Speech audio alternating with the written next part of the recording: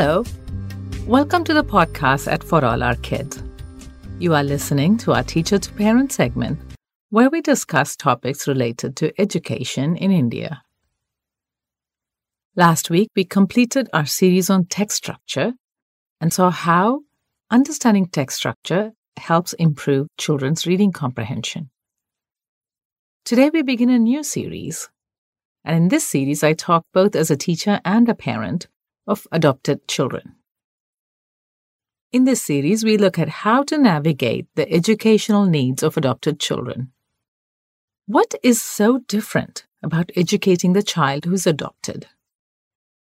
The idea for this series came in this week because we got an email from my oldest child's school. The message said, "Your child has been nominated for an award by her teachers for being a goal-directed and resilient individual." I saw it first thing in the morning and told them, and our kids beamed as they got ready for school. And the youngest had to add her bit. "But Ma, I'm the really strong one in the family. I should have got it too." Later, I mentioned the award to a friend and talked about how much support we receive from our children's schools. A few minutes later, she called back and asked if a friend of a friend of a friend could call me for some pointers. We Indians are used to this, aren't we? We worry so much about what a professional might say that we'd rather talk to a friend several times removed. This parent too had adopted an older child, and there were some questions about her child's education. And this is not the first time this has happened to me. After all the questions and discussions, parents always end with, "Please, can you keep it to yourself? Our child is a good kid and smart too, but has some difficulties. We just want to find the right help." For us Indians, that fear of what others may say is hardwired into us. Will our child get labeled? Will others point out that our child is not smart? Will others find fault with us and say it is our mistake? In a sense, we protect our children and ourselves from unnecessary opinions. We place so much importance on education that we see it as a failure if our kids don't achieve academic success. Some of my friends who have only biological children and haven't been around someone who was adopted ask me if it is even necessary to talk about the education of adopted children as something different. When I answer yes, they wonder what could be so different about education for adopted children. Well, the difference is in the factors that relate to children's lives before and after adoption, their learning and mental health needs, the necessary support and intervention services, and lastly, parental expectations.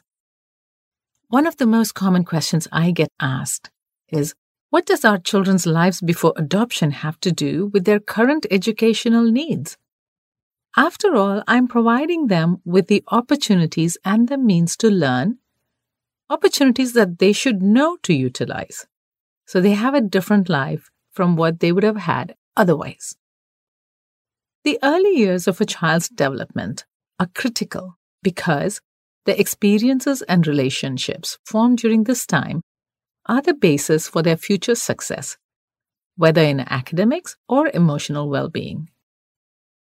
So the idea that children's prior experiences, their relationships, the care and stimulation they received don't matter because they now have access to everything needed to succeed is not valid.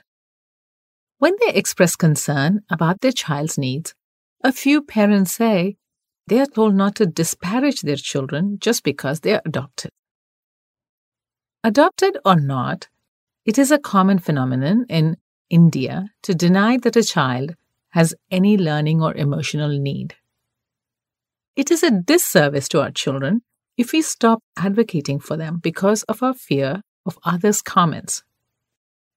When we identify that our children need more support in some areas, we're not finding them inadequate. On the other hand, we are working to improve the quality of their lives. What things do you need to keep in mind about your child's life before the adoption? Number 1, the socioeconomic strata of the child. Number 2, length of stay at the institution. Number 3, the quality of care at the institution. Number 4, birth history. Number 5, disability. Number 6, history of trauma. You may get some of the information from the child's records, but other details you'll gather from their accounts as they live with you. Why does this information matter? In the first place, it helps us parents have reasonable expectations. And on days when reasonable expectations don't work, we can remind ourselves that our children are struggling because of these factors. Then, it helps us let educational goals take a backseat to mental health goals, because at that moment, our children are not thinking about their studies. Secondly, parents can prepare their children for challenging situations that may arise in school. Comments from other kids, specific assignments, especially those about families, or peer interactions may trigger the adopted child. A better informed parent can help their child navigate these pitfalls. Thirdly, it helps us advocate for our children in schools and colleges. Our educational institutions are not yet well aware of trauma-informed teaching practices. Teachers and administrators may be kind, but adopted children need more than kindness as they grow into adulthood. Well-informed parents know to ask for specific support for their children and find relevant services like tutoring, counseling, and even medication. With the help of teachers and other service providers, they can explore career options and work on building necessary skills. Fourthly, it helps us set guidelines for managing behavior and discipline. This is the end of today's episode. Next week, we'll talk about factors in our children's lives before adoption that may impact learning. Until next week, goodbye from all of us at For All Our Kids.